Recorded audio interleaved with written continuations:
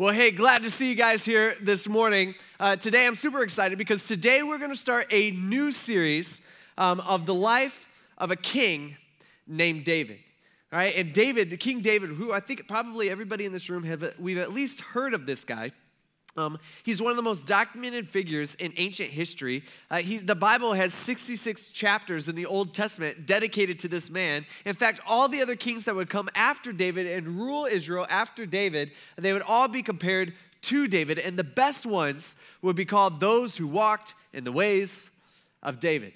In fact, David was given a nickname by God himself as somebody who is a man after God's own heart. And so over the next 8 weeks, we're going to watch him walk by faith. All right, we're going to see how God gives David victory after victory after victory. But then we're also going to watch how this man named David fails tragically as a king, as a husband, as a dad, as a God follower. And we're going to watch him as he picks up the pieces, and we're going to see how God uses this man nonetheless. And so today, we're going to be introduced to the king, and it's actually not until the end that we even get his name. And he doesn't actually even do really anything today, but we're going to begin this. We're going to start off, and the story really, it starts off kind of sad. In fact, God, he never really wanted Israel to have a king to begin with. In fact, about 400 years before David was even born, a lot of you guys know the story. Like the Jewish people, they are enslaved in Egypt, and they had been there for 400 more years. And so they had been there for 400 years, and so they cry out to God, and God raises up this man from among them named Moses, and he uses Moses to lead them out of Egypt and to take them to this land that God has promised them. And actually, ironically, this land that God has promised them is the same land that Israel, the nation of Israel, is part of here today, thousands of years later. And so what God does is he brings them into this land that he's promised them, and God establishes Israel as a theocracy, meaning that he gave the nation a list of laws, kind of like how we would describe our Constitution here in our country that we're supposed to follow. And then he appointed good judges to administer those laws and to uphold justice around the kingdom. And then God was to be their king. All right, that was their form of government, and it was completely different than any other nation around them. In fact, all the other nations around them, they all had kings. They all had people who were in charge, one man who would be in charge and who ruled with authority. I mean, think about it. The people, they had just come out of Egypt where they had been for hundreds of years, and Egypt had a pharaoh, a guy who ruled them. But God had a much better system for Israel, and all they had to do was to follow God. But as you can imagine, and a lot of you guys know the story, they didn't. And they rebelled against God, and things were not good. In fact, for the first 300 years after God had brought them out of the nation of Egypt and brought them into this land, the Jewish people, instead of following God's law, instead of doing life God's way, the Bible describes them as everybody did what was right in their own eyes. All right, so everybody, whatever they thought was the right thing to do, that's what they did. And the problem is that they all differed on what was the right thing to do, okay? So they're saying, hey, if that's your truth, all right, that's good for you. You go for that. This is my truth, all right? Does this all sound familiar? All right, this is exactly how our culture is today. The Jewish people, they were the exact same way. And so eventually the Jewish people, they asked God for a king because their way isn't working all that well. And at this time that they ask God for a king, they have a really, really, really good judge, maybe the best judge that they've ever had, and this guy named Samuel. But he is at the end of his life. We see this in 1 Samuel chapter 8. It says, when Samuel grew old, all right, he appointed his sons as judges over Israel. So here's Samuel. All right, he's been a judge in Israel. He's a prophet of God. God spoke to him. He helped lead Israel and the Jewish nation, although things weren't going well because everybody's just doing whatever they think is the best thing for them to do. And so Samuel, at the end of his life, all right, he's like maybe some of how you guys are in the fact that he's like, all right, time for me to retire. All right, I want to ride off into the sunset. This is going to be good. I got chunky years left. I want them easy. I want them to be nice. I want to enjoy life. Is kind of what Samuel's thinking. And so he appointed his sons as judges over Israel. However, we find out a couple verses later, his sons did not walk in his ways. And they turned towards dishonest profit. And they took bribes and they perverted justice. So his sons they were not good like Samuel was. And actually, I was reading that this week. I'm like, I wonder where Samuel was for that. Like Samuel, dude, you appointed these guys. They're not good. They're your own kids. Like, what's going on here? And I don't really even know. The Bible doesn't tell us. But everybody around, and I'm assuming Samuel as well, they all know, like, okay, these guys aren't going to cut it. Like, everybody, whenever somebody brings a case before these guys, the person with the most money who pays them off seems to win. And so all the elders of Israel, they gathered together and they went to Samuel at Ramah, where Samuel lived. And they said to him, they said, look, they tell him straight up. They say, you are old, okay? Like, hey, man, you're old, all right? And your sons, we got a problem because your sons, they do not walk in your ways. They say, therefore, what we want from you and what we request from you, old Samuel, is we want you to appoint a king to judge us the same as all the other nations have. And so they're looking around and they're like, hey, Samuel, I mean, you're not getting any younger, okay? Things are going so well with your kids. Everyone else around, if you've noticed, Samuel, all the other nations that are all around us, they all have a king, and so we want a king. All the cool kids have a king, so we want one too. It's kind of the situation that's going on. And when Samuel hears this, the Bible tells us that Samuel considered their demand wrong. I mean, Samuel hears this, and again, he's got a close relationship with God. I mean, in fact, he talks to God sometimes, which is sweet, all right? And God talks to him back. I mean, it's a pretty cool thing. We're going to see some of that here today. And so Samuel, he hears this request, and he's like, okay, well, I know one thing. This is not what God wants. All right, Samuel's going back. He's like, hey, the one thing I do know is that God set us up where he was to be our king. I mean, God tells us over and over and over again, he's saying, hey, I'm going to be your king. I want you guys to follow me. I will protect you. I will lead you into battle. I will take care of you guys. You guys just follow me. And so when he hears this, he's like, okay, this is not good. This is not a good request. And so what he does, which many of us, just a reminder for those of us who have given our lives to Jesus, I mean, when we are faced with something that we know is wrong, one of the things that we should naturally do first is we should go to God. Exactly what Samuel does. It says, so he prayed to the Lord. All right, good example for us.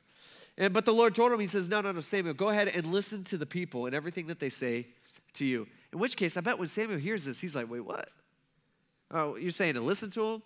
I thought you were to be our king, and they're trying to replace you with some other dude, all right? And you want me to, I'm supposed to do, what they say? And it's probably a little confusing. And God continues. He says, because they have not rejected you.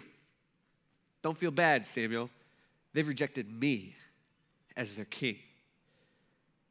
He says, they're doing the same thing to you that they have done to me since the day that I brought them out of Egypt until this day. They're abandoning me and they're worshiping other gods. You know how they've been doing that? All right, they've been doing that ever since the beginning. And he says, they are not rejecting you, they're rejecting me. This is what I want you to do. I want you to listen to them. I want you to give them exactly what they asked for, even though it's not the best thing for them, but solemnly warn them. And that's exactly what Samuel does. Samuel goes to him and he says, hey, here's the deal. All right, I'm going to give you a king because that's what you're asking for, but I'm just giving you this quick warning. All right, there's some things that are going to happen that comes along with the king just from, this is just how it is. He's saying the king's going to take your kids. King's going to take your sons. They're going to put them into his army. All right, the king's going to take your daughters. They're going to turn them into his servants. He's going to force you guys to produce weapons and food and crops and servants. And a lot of that stuff, almost all that stuff, is just going to be for him. Because that's what a king does. He says on top of that, they're going to tax you. In which case, I would have been like, whoa, Samuel, back up. Okay, taxes? I'm not sure. Like these people, they'd never paid taxes before. Can you imagine that? Sounds like a pretty good gig they had going on. Okay? I hate taxes. Anyway, so he's saying they're going to tax you. He's going to tax you on your land, property taxes, all right? That's coming your way. He's saying they're going to tax you on your food. He's going to tax you on your livestock. He's going to tax you on your income. He's going to tax you on your money. He's going to tax you any other way, possible way that he could possibly tax you. He's going to do that. And Samuel is basically saying, he's like, here's the deal. All right, this isn't a good deal for you. Are you sure you want a king? He says, someday, if I give you a king, someday you will regret your decision. And when that day comes, he says, you will cry out because of the king that you've chosen for yourselves, all right? This is your decision, not mine. But the Lord won't answer you on that day. So God's not going to listen to that.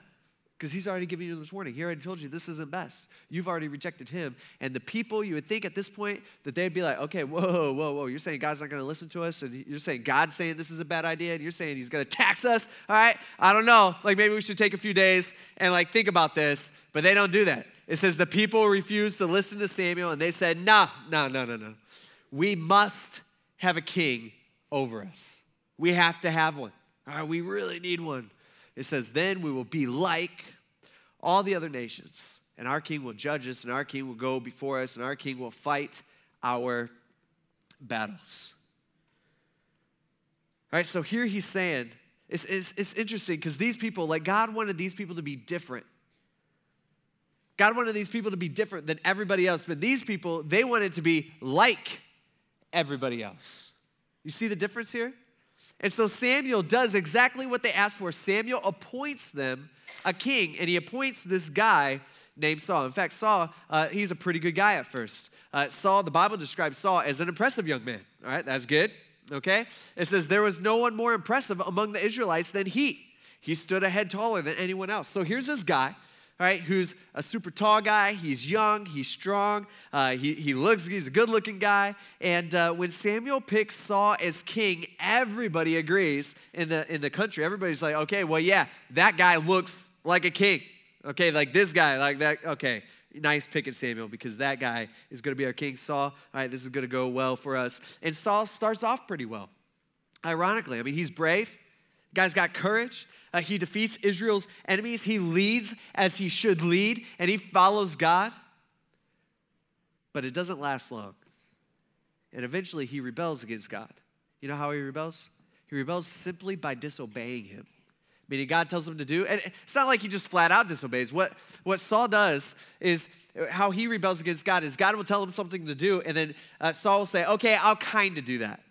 You know, we do that sometimes, right?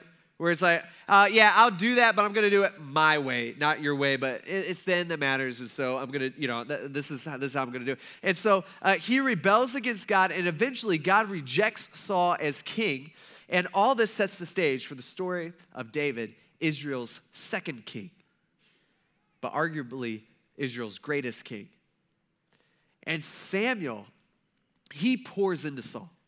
I mean, Samuel is like a mentor to Saul. I mean, Samuel, he sees Saul, and he's like, okay, yeah, this guy is like kingly, all right? And again, Saul starts off really well, and Samuel's pouring in. He's helping Saul. He's trying to focus on, hey, man, you need to focus on God, all right, not on all this stuff. You need to focus on leading. You need to focus on this and this and this and all this stuff. And so when Saul eventually rebels against God and doesn't obey God like God tells him to, and when God ends up rejecting Saul, all right, as you can imagine, Samuel, he mourns for Saul. I mean, this bothers him.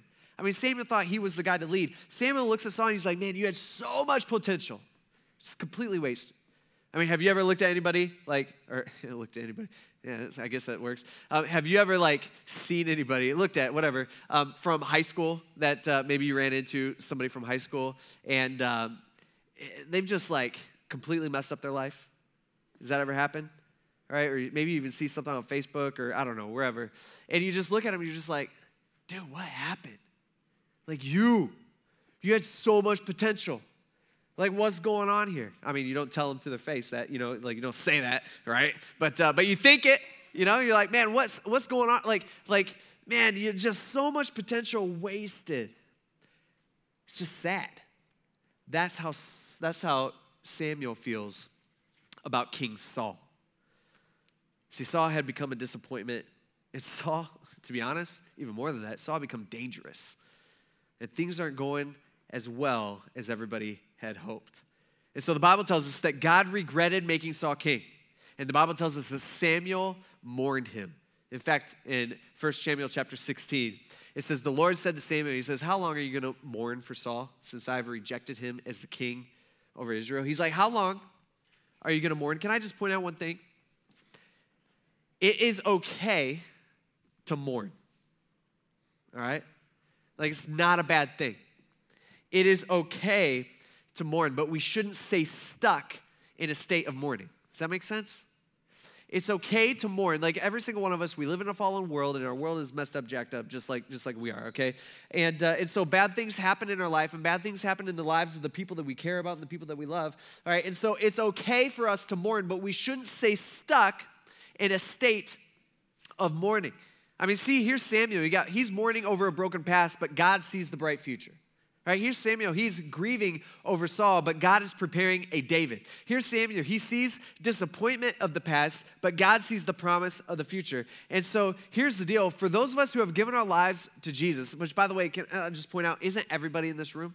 Okay, just because you're here, just because you go to church, just because you took communion today or whatever, all right, that doesn't mean that that doesn't mean you're a Christian. All right, not a true Christian at least. That doesn't mean you have given your life over to Jesus. The way that we do that, okay, is we got to start a relationship with him. And the way we do that is we have to invite him to be a part of our life. It's really a decision that we make. And so if you're sitting here and you're like, man, I don't know if I've done that before, but like I believe in God, and so I'm all about God, and like I think I'm good with God. All right, well, there's a good chance that you're not. If you haven't made the decision to give your life over to him. I think the better word is you got to surrender your life to him. Which is a decision that you have to make, and is something between you and God, not between you and anybody else around you. And so if you haven't made that decision, let me just tell you, all right, you should do that like today, because you're not guaranteed tomorrow. God doesn't owe you tomorrow. And so I just want to encourage you to do that. It's super easy to do. You just go to God, you and God, just you and him, and you're just like, hey, God, I want you to be a part of my life, or I want to surrender my life to you. I'm tired of doing life my way, all right? I want you in my life. And the Bible tells us that God, he moves in. Like God's Spirit, he moves inside of us, like comes in and starts working on us. And those of us who are Christians in here, like we could tell you, first and foremost, we could say, it's not always an easy thing. He starts chipping away at us, and it's not always pleasant. It's not always fun, but it's good. And so if you've never done that, I would encourage you to do that today. Now, those of us that have done that at some point in our life, all right, and we have a real relationship with God, here's the deal, right? Even on our worst day, which exists, right? Like our worst day until now or our worst day in our life, even on our worst day, the best is not behind us, the best is ahead. We have to remember that sometimes.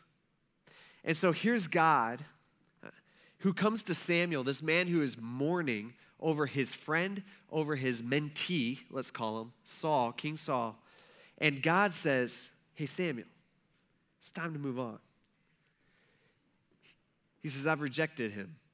He says, this is what I want you to do. I want you to fill your horn with oil, and I want you to go. He says, I'm sending you to Jesse, all right, a no-name of Bethlehem, a no-name town, all right, because I have selected for myself a king from his sons. And it's interesting to me that God doesn't just go to Samuel and say, hey, there's this dude named David. He's actually one of Jesse's sons. He's out in the field right now. I want you guys to go, and I want you to go anoint him as king. He doesn't do that. He doesn't give the name of David at all. He just says, hey, there's this one guy that you don't know, and he's got some sons that you don't know, and one of his sons is going to be the next king.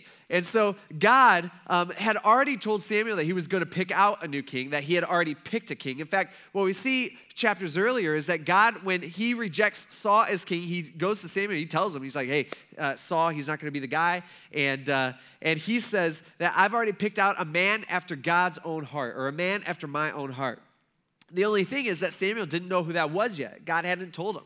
And even now, God doesn't tell him exactly who it is. And so when Samuel hears this, he's a little worried. This is what he says. He says, okay, God, how can I go? Saul's going to hear about it, and then he's going to kill me. Right? Here's Samuel. He's like, I know, like, I love Saul, King Saul, and, it's just so much potential. There's so much wasted. I don't know why he's choosing the things that he's choosing to do. But he's like, hey, here you are. You want me to go pick out a rival king? You want me to go anoint a rival king? Like, that's dangerous. Like, that doesn't sound pretty safe for me. If Saul hears that, even though I'm his mentor, even though he somewhat respected me, he's going to kill me to save himself. See, Saul had become dangerous at this point. Saul, what we read about in a couple chapters before is Saul had already tried to kill his own son for not obeying him, for not doing the things that he already called him to do. And so Saul is dangerous. He's all about himself at this point. And here's God asking Samuel to do something that's very confusing and to do something that's very difficult. It's hard. And so it just got me thinking this week. I'm like, what do you do When God asks you to do something hard, you ever think about that? What do you do when God asks you to do something that's difficult, something that's just not easy? To forgive that person, let's say, which he calls you to do. All right, maybe that person who did something to you so long ago that you just haven't let go of yet. Or maybe it's to stand up and do the right thing at work. Or maybe it's to talk to that guy about Jesus. Right? Like, what do you do when God calls you to do something hard? By the way, Samuel, what God called Samuel to do was to go anoint a new king, which was dangerous and risky and not something that Samuel was super looking forward to do. You know what he tells us to do? Like, he's not sending us to go anoint kings, all right? At least he's never done that for me, but if he does, I'll probably do it because that'd be sweet. I anointed that guy's, that type of thing. But he has never asked me to do that, and I don't expect he ever will. But you know what he tells us to do? Like our main thing, I think God tells us a bunch of things to do. You know what the main thing he tells us as Christians to do? Is to go tell others people about what Jesus did for us. You know that's our job, right? Feel like we talk about that a lot? There's probably nobody in this room that are Jesus followers that feel confident or that feel like let's say that feel confident that we do a really good job with that, right? I mean, I don't. I mean, here's our main job. Like, God gives us a bunch of jobs, but let's focus on, like, the main one, all right? Theologians, they call it the Great Commission. It's the last thing that Jesus tells us to do before he went up to heaven. He says, this is what I want you to do. I want you guys, he gathers this little group of followers, and he says, I want you guys to go and tell others. I want you to go and make, and our problem is we don't even do the first command. We don't even go. It's our main job. See, I feel like there's a bunch of churches out there that, I don't know, they don't feel like they're a partner with their people in helping others to find Jesus. In fact, I think there's a lot of churches out there, and maybe you came from one, I don't know, there's a lot of churches out there that are like a barrier to helping people find Jesus. It's like a little social club that you go to every Sunday morning, and a lot of you, and I have too, maybe you've gone to churches in your past where it's like, yeah, okay, you know where to sit, you know when to stand, you know when to sit down, you know where the best parking spot to get out the fastest, all this stuff about your church, and it's not something that's super inviting to anybody who's like seeking or anybody who's trying to figure out their relationship with God or anybody who has questions or anybody who's coming for the first time, all right? It's just not a very easy place to invite friends. That is not how we want to be here at Grace. Here at Grace, we want to be welcome to everybody. It doesn't matter who you are. It doesn't matter what you've done. Right here, we want to partner with you as a church family, to come along and help us to individually go out and to reach the people in our community and the people that we care about. That's what our job is. That's why we do a lot of the things that we do. I mean, that's why we have coffee. We don't have coffee for us, right? And keep you awake, although that helps, okay? Because guy up here talking, you need it, That's why we have cushioned seats, that over wooden pews. That's why we do a lot of the things that we do, is because we want to make it easy for people who have not given their life over to Jesus to come here to learn about Jesus, to at least be faced with the decision to give their life to Jesus or not. We want to partner with you. That's why we're doing this Fall Sunday thing, okay? Nothing crazy, but just to give us a tool to use to invite our family and friends to church. We should be talking to our family and friends about Jesus. If we don't feel confident in that, we should at least be inviting them to church with us, or at least they'll hear it. It's our job. And God tells us, each and every one of us, to do that. And so here's Samuel. His job is to go anoint a king. Okay, that's his job. And it's interesting that apparently, this is what Samuel does, apparently it's okay to push back a little bit. Or apparently it's okay to say, okay, God, all right, I know this is what you want me to do. I'm not pushing back on that, but how do you want me to do it? All right, could you give me a few more details on how this is going to work in my life, or what exactly you want me to do? Because this seems a little dangerous to me. I'm just throwing that out there, just reminding you, Saul could kill me if he finds out. So is this what you want me to do or not? And so what we're going to find out is God, he actually tells him how to do it. He says, all right, go. You could do a sacrifice there. That will be your excuse for going to Bethlehem. And check this out. Samuel did what the Lord directed, and he went. You know what the difference between us and Samuel most of the time is? Usually when God tells us to do something, which God tells us to do a lot of things, right? Usually we give God a bunch of excuses as to why we don't have to do the thing that he called us to do, Samuel, he doesn't do that. He asks how. He's like, can you give me a little clarification? But then Samuel did it. Usually that's the part we forget, right? He says, so Samuel did what the Lord directed, and he went to Bethlehem. When the elders of that town met him, they trembled, and they asked, okay, whoa, Samuel, prophet of God, all right, why are you here? They said, do you come in peace? Actually, I was reading this week. I had to read that a few times. I'm like, why are they like scared of him? Like, this is an old dude. No offense to old people, old dudes, okay?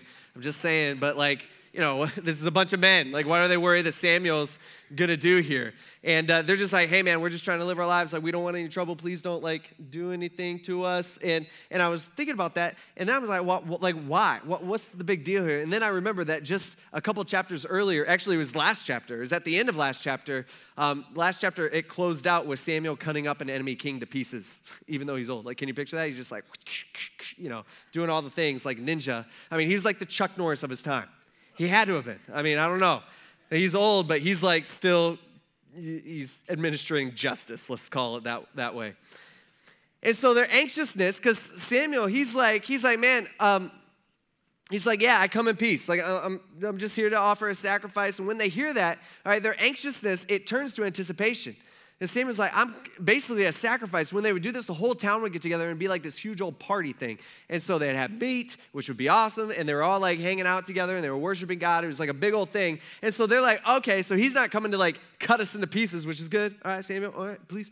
They're like, this old prophet, he's coming to party with us. All right, so it completely shifts. And so Samuel goes and he invites Jesse and his sons just the exact way that God told him to.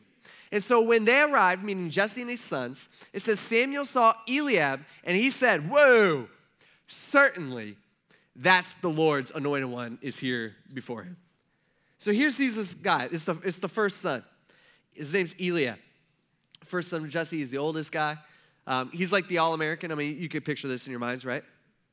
Right? You guys still with me? Okay, all right. This side is, that side's not. I don't know what's going on. He's like the All-American, all right? He's the guy in the yearbook who was most likely to succeed, all right? That guy. This was the smartest son, the strongest son, the best-looking son. You know what son you have that is that, I'm assuming. So Samuel, he looks at his resume, and he's impressed.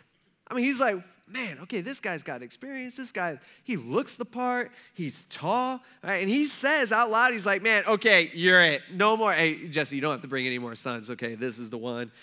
We're good here. Where's that oil? I mean, he's like getting ready to like anoint this dude as the future king. But God stops him. It says the Lord said to Samuel, he's like, whoa, Samuel. He says, do not look at his appearance or his stature. Right? Don't look at his how tall he is or how strong he is or how good looking he is. He says, because I've rejected him. He's like, I want you to remember this. Humans, they do not see what the Lord sees. For humans see what is visible, but the Lord sees the heart. It's almost like God saying, Samuel, have you learned anything about the past couple years? All right, remember how this was the exact same thing that you said about Saul? Remember that guy? But he was a bad move. Remember how that all went? Didn't go over so well. See, I think we all tend to do the exact thing that Samuel does here. We all tend to look at outward appearance. Now, I think every single one of us in this room, we would all agree, like if someone interviewed us and they were like, what do you feel about this? We'd all be like, yeah, it's what's on the inside that counts. Like we'd all say that.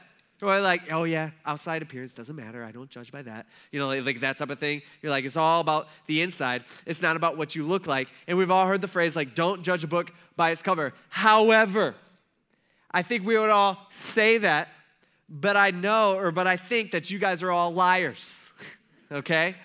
Like we say that, but we just don't do that. And same thing with myself. Like sure, we say it because it sounds good, and I think a lot of us, maybe even all of us, we even believe it, but we don't do it. And just to prove it to you, that's why you spent a bunch of time getting ready for church this morning. Yourself, all right? Let's just focus on ourselves for a second.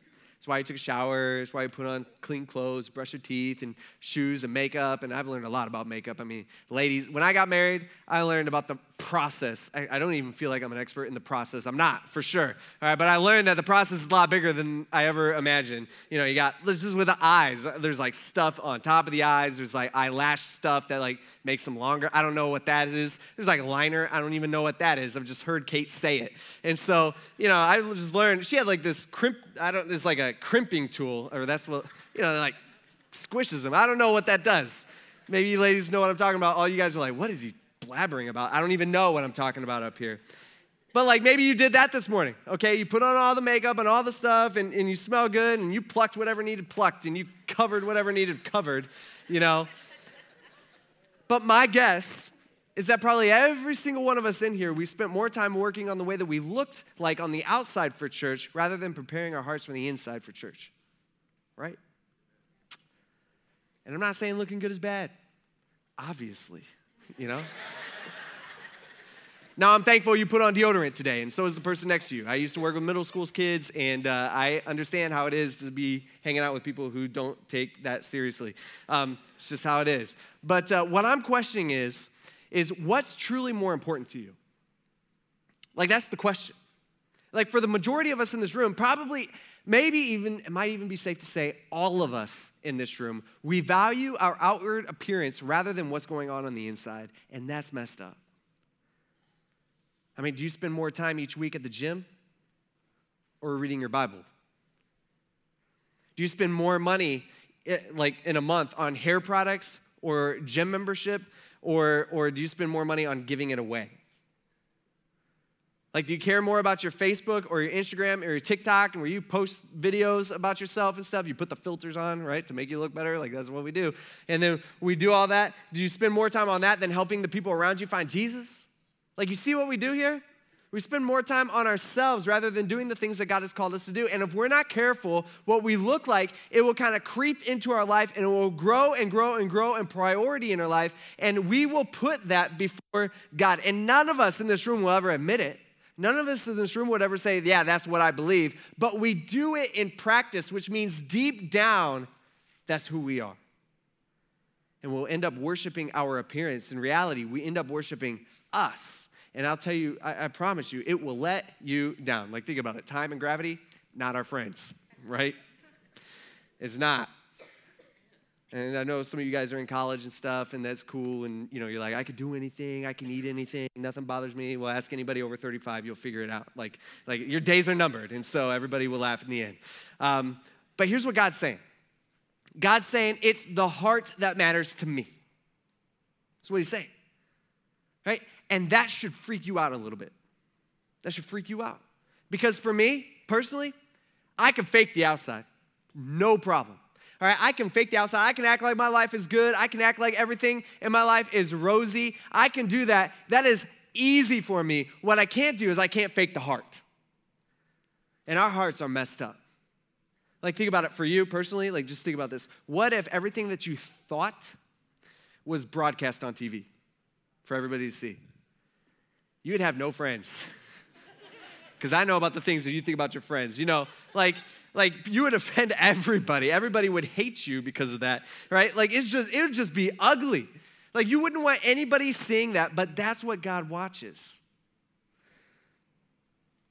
It's like, if our heart matters to God so much, how are you doing with that? Are you bitter? Are you unforgiving? Are you always looking out for your best interests? Are you angry? See, it's the heart that matters. I think one of the best places that we can fully understand this or fully realize this is like at a funeral, of all the places. You know, at a funeral, we're not talking about, you know, the way someone looks. We're talking about the things that matter. Right? This past week, on last Wednesday, I was doing Vera Ash's funeral. A lot of you guys know her. We're going to miss her. She used to sit like right there every week. And so I was doing her funeral, and it's just interesting. Like nobody, when people would get up and talk about Vera, nobody is like talking about her hair. You know? Yeah. Nobody's talking about her clothes, right, that she wore. They're talking about her heart. Everybody talked about the way that she cared for people, the way that she helped others. She wasn't perfect, we all get that, but the way she was a grandmother and the way she was a mom. See, I've done funerals where people have nothing good to say about the people who die. It's just so sad. They're all just like, well, he was something, like that. And you're like, well, that's not good. All right? That type of thing. See, the heart is what's important, and that's what God sees. And God reminds Samuel of this. And so Jesse calls another son. And so Jesse called Abinadab, which is a sweet name, by the way, Abinadab. And he presented him to Samuel. And Samuel's like, so Jesse, the Lord hasn't chosen this one either. And Jesse's like, okay, all right, let me try another one. He calls in Shammah. But Samuel says, the Lord hasn't chosen this one either. And Jesse's like, okay, all right, let's get some more. And so after Jesse presented 7 of his sons to him, Samuel told Jesse, he says, the Lord, and by this point, things are getting awkward, okay? Like really awkward. And he's like, that's all your kids? And he's like, yeah. He says, the Lord hasn't chosen any of these. And so Samuel's just like, okay, what the heck is going on? Like Samuel's just like God told me to come, and he told me that one of these guys, one of these sons was gonna be king, but he isn't picking any of the sons. Like he's just like what is happening here? And so he asks maybe the most obvious, logical question, but also the most awkward question that he could ask. He's just like, so I know I already asked this, but are these all your sons? Like, are you forgetting one of your kids? Has he got another kid? And then Jesse thinks for a moment. He's like, oh, yeah, actually, there is still the youngest, he answered. Actually, this word youngest, I love it. In the Hebrew, it's this word hakaton. Can you say that real quick? Hakaton. Yeah, it's a sweet word. All right, you know what it means? It means insignificant runt. All right? That's what he calls him. He's like, well, yeah, I got the runt out back. You want that guy? I didn't even invite him in. You should see him. Like that type of thing. All right, this is his dad. Like he doesn't even name him. He doesn't say, oh, yeah, David. I forgot. No, he's just like, the runt is still out there. And Samuel, you know what he's thinking right now? He's just like, bro, you had one job. One job. You had to get all your sons here. You couldn't even do that. Like, come on. And Samuel says, he says, all right, send for him. All right, Jesse, because we won't sit down to eat until he gets here. He's like, all right, food's going to get cold. All right, let's go. You got to get him here. What are you doing? And so think about it. This is the biggest day for this town. It's the biggest day for the family in the history of their family. I mean, one of their sons is going to be crowned king of Israel. And David is completely forgotten and completely overlooked. Have you ever forgotten a kid?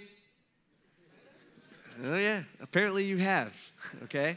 I forgot a kid once. I got 3 kids, and, you always forget, like, the middle kid, right? And I know some of you guys are middle kids, and you're just like, it's just, you know how it is more than anybody because you're the one who complains about it, okay?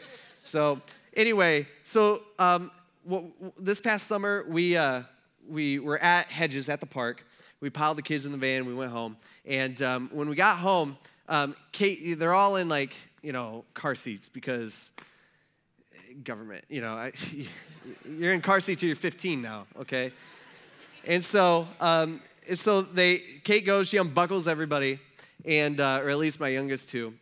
She unbuckles them, and then we all go inside, and it's like afternoon or something. We all go inside, and we spend the evening or doing whatever we're doing.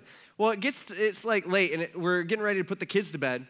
And we can't find our middle kid, Wes. And so we're like, where's Wes? Where's Wes? We can't find him. We're calling him. We're like, dude, you better get down here. Like that type of thing. We're like, and so we start looking for him, and he's like nowhere to be found. I'm asking my oldest kid, he's 8, my 8-year-old. I'm like, hey, have you seen Wes, who's 5? And he's like, no, I haven't seen him since the park. And we're like, uh-oh. You ever had that feeling? We're like, I don't know what happens now, Wild. Just give him to the wild. I don't know. And then I'm like, okay. And then we're asking my 3-year-old daughter, Lizzie, I'm like, have you seen Wes? And she's like, he was at the park. I'm like, okay, all right. And it's been hours.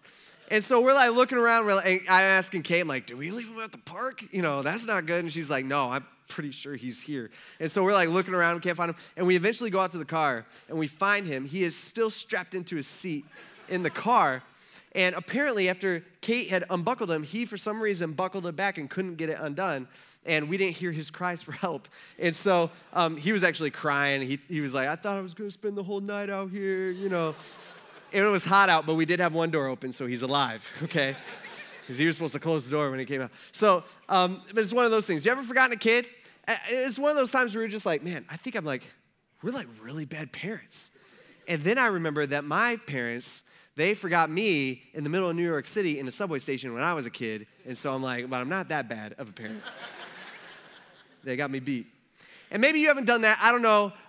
But what I do know is that, like, you know, we've all done this where you have your first kid, you know, your wife mostly, you know, takes all the pictures, mom, she's all about it. And then you have your third kid. You don't realize this, or you have your last kid. You don't realize this until it's like graduation party thing. And for the first kid, you have like this wall of fame. It's just like, man, all their achievements and stuff. And the last kid, it's like, you're trying to put it all together. You're like, did we take any pictures of that kid? You know, like that. Like, we all do this to a certain amount.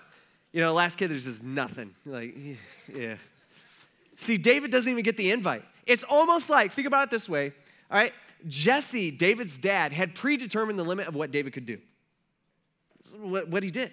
By the way, and I don't know if there's anybody out there that needs to hear this, but just if you do, I just want to say this. You can be rejected by your heavenly Father and chosen by let me redo that. Yeah, that's not good. You can be rejected by your earthly father, all right, and chosen by your heavenly Father at the same time. Your earthly father doesn't assign your worth. Your heavenly Father does. And so God chooses lowly David to be king. Anybody out there, anybody like valedictorian of their class? I didn't think from our church that we would have anybody. I questioned it. Let me go step down. Anybody play varsity? You know? Or win some sort of award ever in their life? What's interesting is that I have good news. Like, maybe you got a college scholarship. Maybe you played sports in college. Maybe that was your thing. I got good news for you. God can use you too, okay? Like, it's not about what we do. You're just not his first choice, apparently. See, as you look at the Bible, God always seems to choose the JV team to go win it all. It's just, I don't know, it's just what he does. I mean, think about Noah, right? Like, Noah was a drunk. Jacob was a thief. He was a liar. Right? Joseph was a convict. You know, Moses was a murderer. Rahab was a prostitute. Jonah was a racist. Jeremiah was depressed all the time. He got married. She was a teenager. And every single one of Jesus' disciples that he chose, all right, were all rejected by all the religious people as not being smart enough. And so this is what God does, which is, by the way, very, very, very good news for us. And so Jesse sends for the runt David. And he gets there. And Samuel says he had beautiful eyes and a healthy, handsome appearance. And then the Lord said, anoint him, for he's the one. And so Samuel took the horn of oil, and he anointed him in the presence of his brothers and his dad Jesse, and the Spirit of the Lord came powerfully on David from that day forward. See, the reason why David was anointed king was not because of his resume. It wasn't because of his experience. It wasn't because of his strength or his status. He became king because he was a man after God's own heart, and God chose him. So we all tend to look at the external things to give us a sense of security and purpose. We all tend to look towards things like our money and our job and even things like our sense of humor, you know, to kind of, or looks to kind of lead us or to carry us through life. Those are not good props. They will just disappoint you. And they'll end up being dangerous for us. See, David was the unlikely choice. He was a runt. He was a shepherd boy. He was extremely ordinary. At this point, he's probably around 14 or so years old, I would guess. But he's chosen as king, anointed as the future king. And you know what? After Samuel anoints David as king, you know what David goes to doing? He goes back to the field. It's not an instant thing. Actually, we're going to find out. It takes many years for him to get to that point. And for the next few weeks, what we're going to watch is the deterioration of Saul and the rise of David. And we're going to see the contrast, because the contrast will be clear between them, that we're going to watch a man who becomes increasingly obsessed with himself. And we're going to watch a man who grows increasingly after God's own heart. And so make sure you're back here for the next 7 weeks as we continue this, because there's a lot of stuff that happens. It's complicated. It's not pretty. But God describes him as a man after God's own heart, as a heart that we want to have. Let's all pray.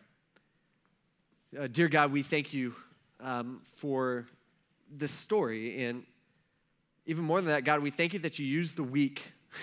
Like that's like your thing. Like you use the weak to do crazy big things. And I think you do that, God, because it shows that it's not our power, it's your power. And God, we thank you for everything that you've given us, Lord. We thank you for this story. We thank you for giving us a job to do. God, we ask that you would help us to work on our hearts and to work on the inside of us. Lord, we ask that you would help us to do the job that you've called us to do. Simply obey. Lord, we thank you for loving us. You don't have to, owe it to us. We didn't earn it. We ask this in Jesus' name. Amen. All right, make sure you're back here next week. Hopefully you guys all have a great week. See ya.